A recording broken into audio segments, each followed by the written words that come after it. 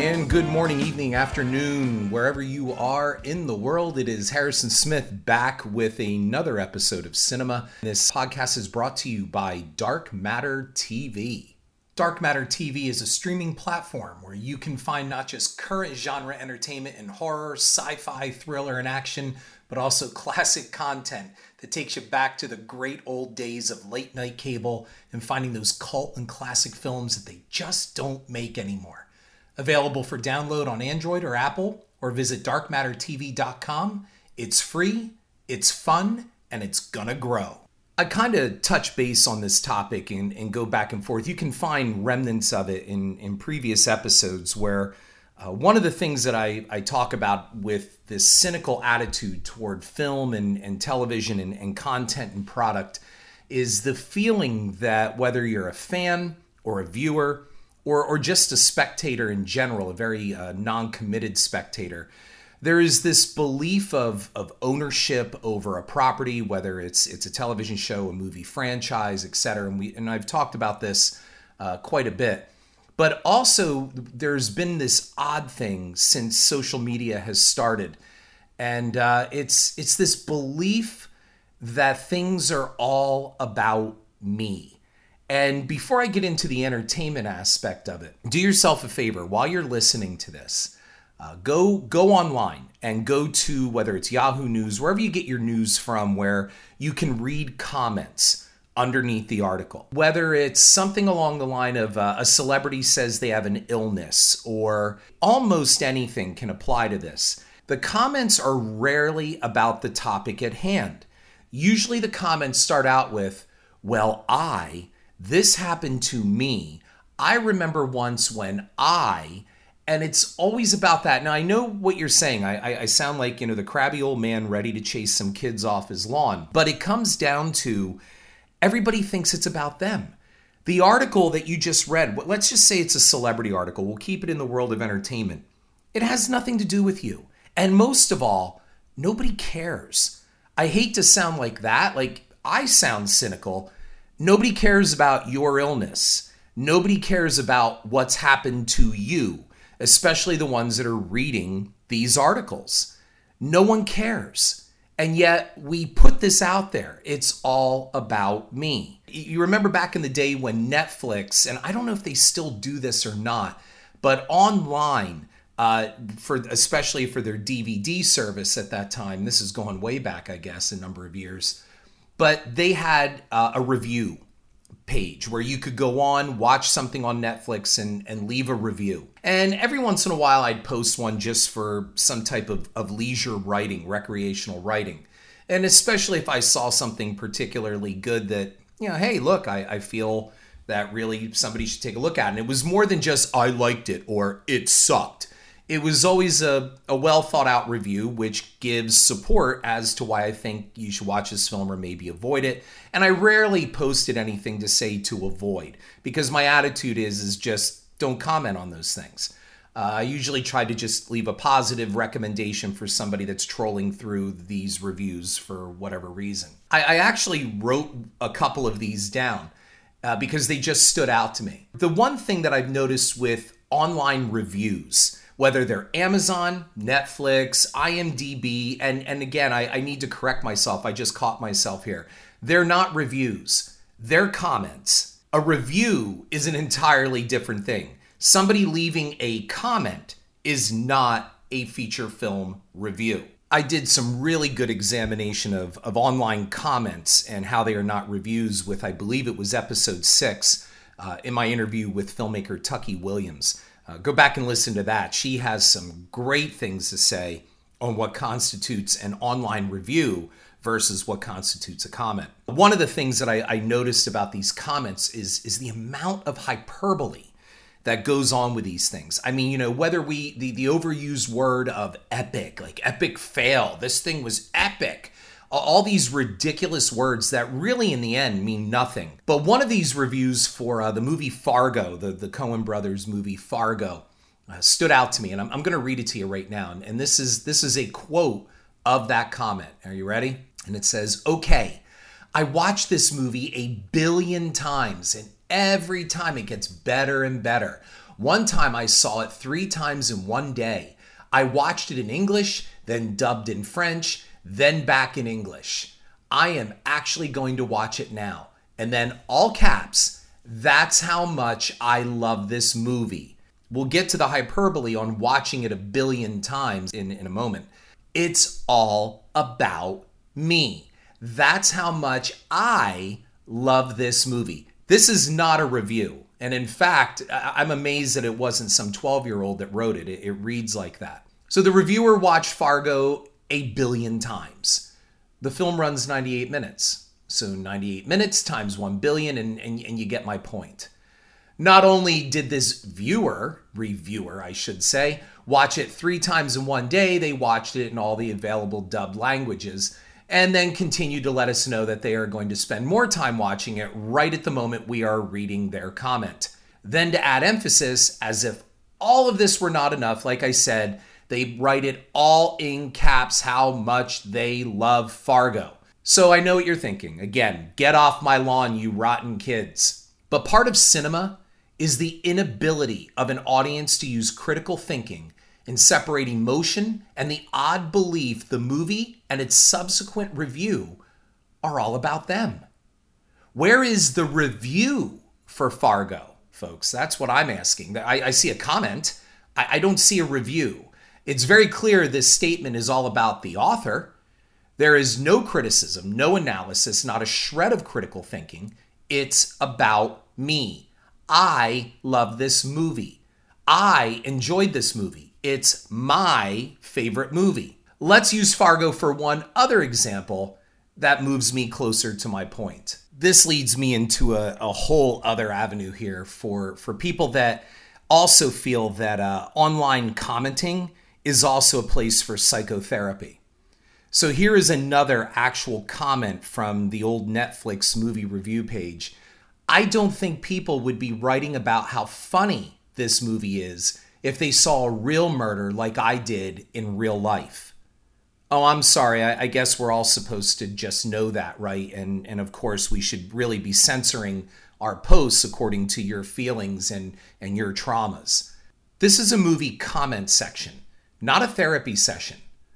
What does this comment have to do with the review or explanation of this film? This is not an objective review on a piece of culture. This is a person working out mental trauma in a public forum to draw attention to themselves. If this person insists on sharing their private pain, well, then they should see a therapist rather than putting it out onto the net. What this has to do with them and the horrible thing they experienced and their view that others would change their mind and position on Fargo leads to one answer. The commentator, not reviewer, needs to exercise their demons in a more appropriate place. Nobody cares that you saw a murder in real life. I'm sorry that happened. However, no one reading movie comments or reviews, whatever you want to call them, on a Netflix page really cares what you witnessed and saw or was traumatized by. So I'm going to roll right into something else. There was a page for Marmaduke. Remember that old movie Marmaduke, the CGI animal movie? I guess the terrible adaptation. I was never a fan of the Marmaduke comic anyway, the still panel comic. And I had to watch it one time. My nephew was really into it at that time, talking animal movies. And so I watched it with him, I think on DVD. And there was a scene that referenced a comedy thing about peanut allergies, food allergies. And sure enough, on this quote-unquote review page, somebody had to make it all about them. And they wrote this, and this is an actual quote for Marmaduke. I like this movie except for the unnecessary comment about peanut butter and food allergies when Marmaduke goes on a date with Jezebel. Give me a break. Don't use movies as a tool to target people with food allergies. Almond butter is a tree nut, and many have allergies to both peanuts and tree nuts. So, and all caps, not funny. How the hell does this constitute a review? This reviewer, like many, seemed to think the movie-making process was all about them, using language like target, and for some reason has to educate the world on nut allergies. There's nut talk, all right, And it reflects a growing narcissism in the culture and the inability to use rational, intelligent thought to make a point. Self-centered emotionalism has taken over and has created a dangerous smokescreen. The real danger in Marmaduke is not nut allergies, but rather it is a film that really isn't a film. It's a prefabricated showcase of product placement and overproduced auto-tuned songs stitched together with bad CGI and mediocre human talent and passed off as good family entertainment to the masses that embrace it. It is mediocrity, realized and seen as acceptable by an audience that doesn't know better, and here's the most important part: they don't want to know any better. I plan on sometime soon doing a cinema episode on the movie Popeye, which to this day still gets a lot of flack and a lot of garbage, and it's currently streaming at the time of this recording on Netflix. I personally feel that it is Robin Williams' best motion picture, and I know a lot of people out there are going to argue against that, and they're going to throw up all kinds of things. I feel it's a film that best showcased all of his talents. It's wrongly perceived as a box office bomb. It did not bomb. It made a profit for Paramount Pictures, and Disney even got their hands in on that one. And Williams had criticized the film and generally regarded his first feature film choice as a big mistake. There's a famous clip of him out there somewhere. He was doing stand-up not long after Popeye came out, and he made a joke about it. He somehow referenced the film and then said, don't you know Popeye wasn't good for anybody? And I really think it's sad because, again, I think it's his best motion picture. Although the film was financially successful, it drove its director, Robert Altman, into exile, basically. And Popeye was considered really by some as Robert Altman's Heaven's Gate, like a colossal bomb. And I'm going to argue that it just might be his best. The sad part is there's a director's cut I've heard floating around out there somewhere, or at least extra footage. I would love to see that footage sometime or see a fully restored print of the film. And look, to be fair, I can understand why the movie was met so negatively. I was one of the few kids when I saw it. I saw it like in 1980 in theaters. And there are a couple things there that made it stand out to me. Number one, I think the film is truly art. But the problem is, I don't think it was very commercial art. And I don't think it was the movie that a lot of people were expecting. Keep in mind that Williams was just coming off Mork and Mindy and his wild stand-up as well, which HBO was making a fortune on in broadcasting. A lot of people were expecting a far wilder and more action-packed movie. Instead, Popeye is a very detailed character study, and I'll get into all of that when I do an eventual cinema podcast on the making of the film and why the film is not cinema, C-Y-N-E-M-A, but rather cinema, C-I-N-E-M-A. Let's go now back to It's All About Me and what this person wrote as supposed to be some type of assessment of the film. Again, I will not use the word review, but here is their comment, and I am quoting. You ready? I love Robin Williams, and that is love in all caps. And in parentheses, he and I share a birthday 30 years apart. And I love Shelley Duvall for her acting in The Shining and other such greats as Fairy Tale Forest. That was a series. I'll get into that in a moment. But this movie just bombed. I remember I hated it years ago and thought I'd give it another chance. And here we are. And yes, all caps, it sucked again! Exclamation point. Once again, folks, the review is not about the film, but it is about the reviewer.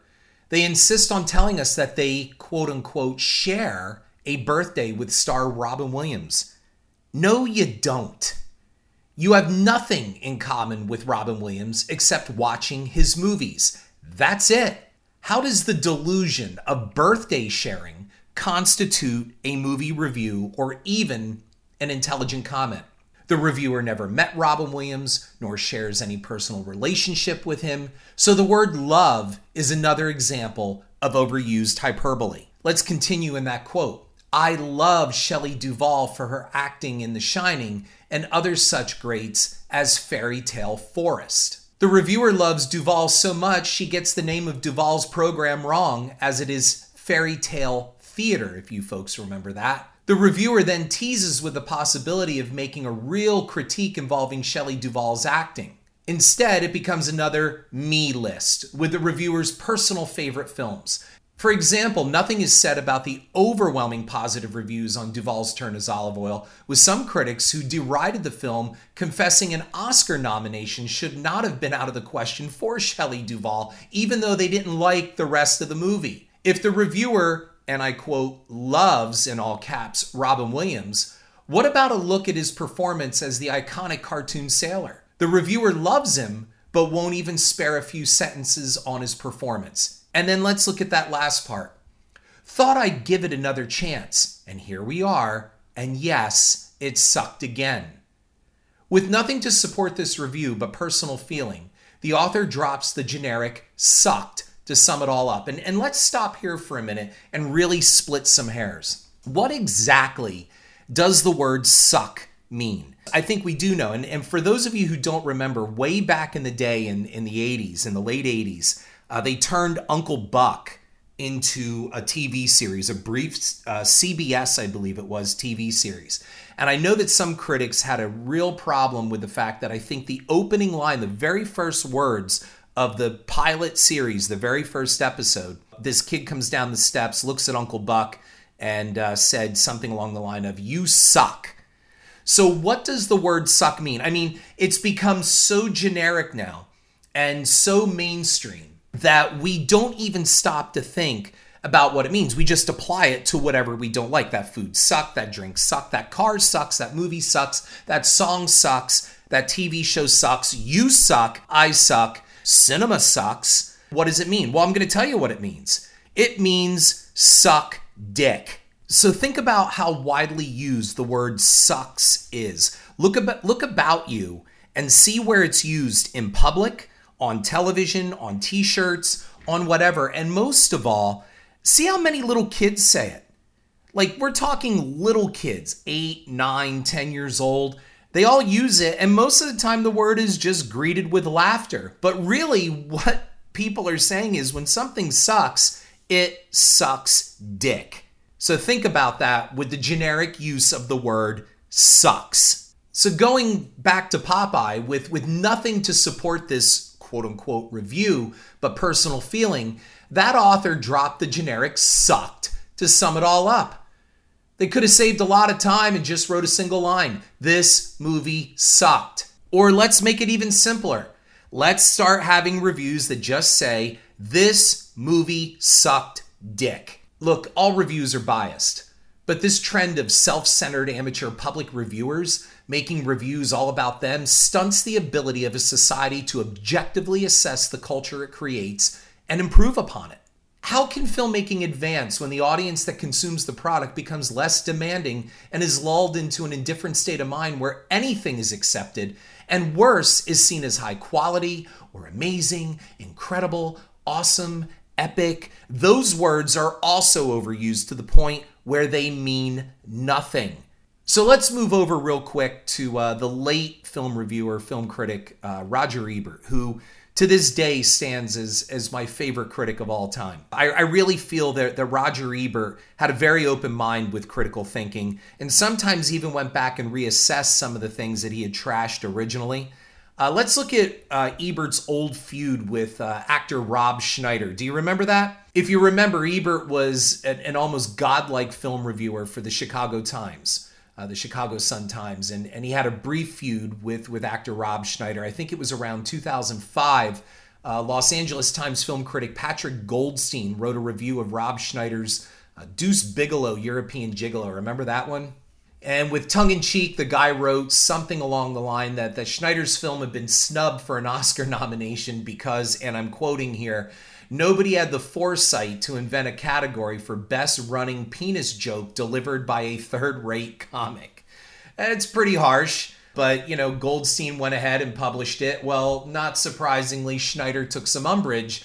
Whether Rob Schneider was truly offended or saw an opportunity to generate press for himself, and again, that goes back to using the old Hollywood axiom that bad press is better than no press at all. And trust me, I'll be talking about that in an upcoming episode on Sonic the Hedgehog. But Schneider took out a full-page ad and a number of ads in the major Hollywood trades, Variety, Hollywood Reporter, etc. And he claimed he researched Goldstein and found out that he never won a single journalistic award. His ads also said this in his counterattack on Goldstein, and I am quoting Rob Schneider here. Maybe you didn't win a Pulitzer Prize because they haven't invented a category for best third-rate, unfunny, pompous reporter who's never been acknowledged by his peers. Patrick, I can honestly say that if I sat with you and your colleagues at a luncheon, afterwards they'd say, that Rob Schneider is a pretty intelligent guy. I hope we can do that again. Whereas if you sat with my colleagues after lunch, you would just get beaten beyond recognition. That's what Rob Schneider said to Patrick Goldstein. I mean, to be fair, Schneider was obviously very wounded by those comments. And he went on Tom Green's TV show. I'm going to provide the link to this. I think I have it. Where he called Goldstein a scumbag. And he accused Goldstein of being a substandard critic. Well, Patrick Goldstein did respond and publicly asked, who are Schneider's colleagues and why would I want to have lunch with them? This public back and forth attracted the attention of Roger Ebert, okay? And he entered the fray with some very famous information that he dug up on Patrick Goldstein. And of course, Ebert's response to Rob Schneider and his all about me attack on Patrick Goldstein is now infamous. Ebert found through research, and I'm emphasizing research, that Goldstein not only had peer recognition, Patrick Goldstein had won a number of awards. He won the National Headline Award, the Los Angeles Press Club Award, a RockCritics.com award, and the Lifetime Achievement Award from the Publicists Guild.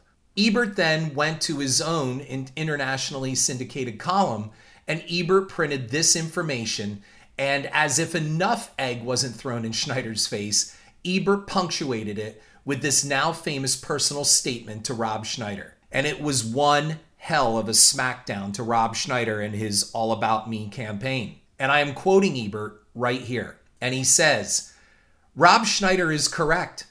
Patrick Goldstein has not yet won a Pulitzer Prize.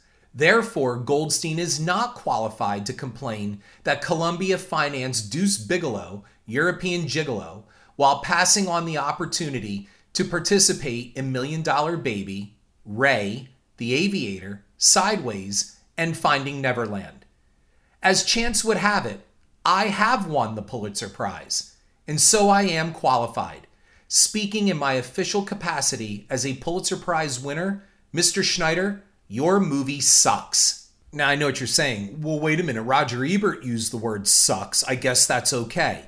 So Schneider countered by calling Roger Ebert an ass. And Ebert simply replied, if he's going to persist in making bad movies, he's going to have to grow accustomed to reading bad reviews. Ebert said so much with that. Again, if you're going to put yourself out there, and I love that when people do that, they put private information, they express themselves, which really they should probably not be doing publicly. They open themselves up to criticism, and then they are affronted and insulted when somebody comes back and comments or attacks them. So basically what Ebert is saying is, you put it out there, I'm just responding, dude. Now, I will say this about Rob Schneider, and this is not a piling on of Rob Schneider. I've never met the man. But however, to Schneider's credit, when Roger Ebert fell gravely ill with cancer and lost most of his jaw to the disease, Schneider did send him flowers with a card reading, and I'm quoting the card, your least favorite actor, Rob Schneider. And since that time, before Roger Ebert died, both men made their peace with each other. And Ebert declared publicly that Schneider may make bad movies, but he's not a bad guy. And you see, that's what I always loved about Roger Ebert. He was willing to kind of separate things and look at things for how they really are. I always enjoyed that about him and his writing. I learned a lot from Ebert's reviews. Now, I can also say that sometimes Ebert cut corners, and I can cite Halloween 3. If you go back and read Ebert's review, you can find it online on RogerEbert.com under the Chicago Sun-Times, I believe, still. Go back and read the review for Halloween 3. I don't think Roger Ebert watched the film. And how I know this is because when I read the review, I talked to the film's director on the phone, Tommy Lee Wallace. I picked up the phone. I said, Tommy, did you ever read Roger Ebert's assessment of Halloween 3? And he said, no. So I sent it to him. And when Tommy read it, he got back to me and he said, film critics, and he goes, Ebert not excluded from this. Film critics sometimes sit down with a VCR, DVD player, whatever, and they watch the film on fast forward because literally and physically, it might be just impossible to watch that many movies in your lifetime or throughout the year. So some corners have to be cut. And it was Tommy's theory, and watching Halloween 3 again and looking at that review, I think he's right. I think Ebert sat down, probably felt, it's Halloween 3. What more can we say about this? Not even realizing that Halloween 3 had nothing to do with the other films. And he just sat there and visually scanned. And he just kind of picked it up through extrapolation. That's what I think. I really do. And then he just would stop every once in a while, listen to a scene or something to give some detail to the review. But I don't really think he really watched Halloween 3. Read that review. I will provide the link in my show notes. But going back to It's All About Me, after Schneider, of course, sent those flowers. With a single stroke of logic and fact, Ebert put out the fire between Schneider and Goldstein and perhaps gave Schneider something to think about, and that maybe it wasn't all about him. Ebert's deft handling of the situation, while hardly a national crisis, showed reserve and even respect for Schneider as he stayed away from a personal attack against the actor. He assessed the actor's body of work and found himself qualified in his usual perceptive review to criticize Deuce Bigalow with adding a humorous punchline, and that was, "Your movie sucks." And in fact, Ebert went on to publish a book with that very title, Your Movie Sucks. But Ebert didn't use sucks as the foundation of his review. He used the term in the proper humorous context as a useless exaggeration for fun, not to intelligently assess a piece of popular culture. Ebert also used restrained dialogue to foster civil discourse that in the end showed that he didn't take himself or the media feud all that seriously. True power is never having to use it, if you remember that quote. And Roger Ebert had the power to destroy Rob Schneider with the vast power of his column, as well as much of Hollywood behind him. Schneider made it personal and all about him. And in the end, set things right personally with that card and flowers to Roger Ebert. So I'm going to end this short podcast with this. Dear audiences, it's not about you. No one cares about your allergies, birthdays, traumatic events, your kids, as much as you think they should. The next time you go to use the word sucks, and you may be using it for this episode, think about what sucks really means. And if you don't care, think about that the next time your 6-year-old lets it roll out of their mouth. This is Harrison Smith. Thanks for listening. I look forward to talking to you next week. And again, this episode of Cinema has been brought to you by Dark Matter TV.